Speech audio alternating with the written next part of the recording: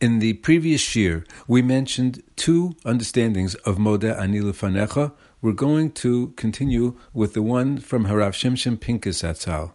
Modeh, I admit, I acknowledge, Ani Lefanecha, I am before you. I'm in your presence throughout the day.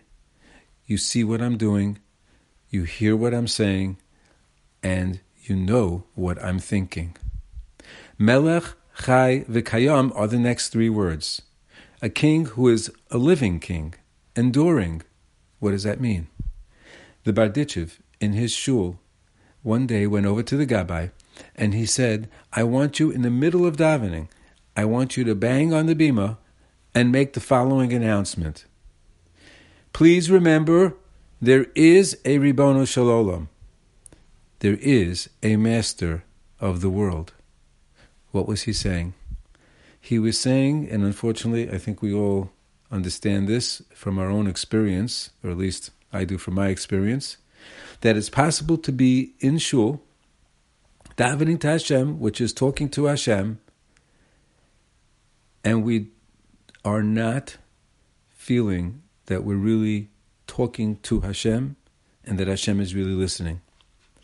It's certainly true when our mind wanders, but it's even true when we are thinking about what the words mean and so on, but we're just not really feeling that we are talking to Hashem and He is listening as if we were talking to the greatest person on earth and He is listening to us.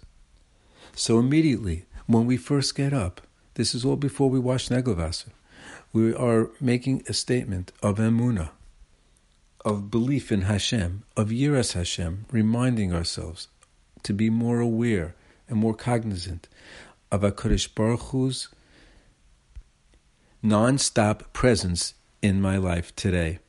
Kayam means non-stop. It means enduring. It means 24/7.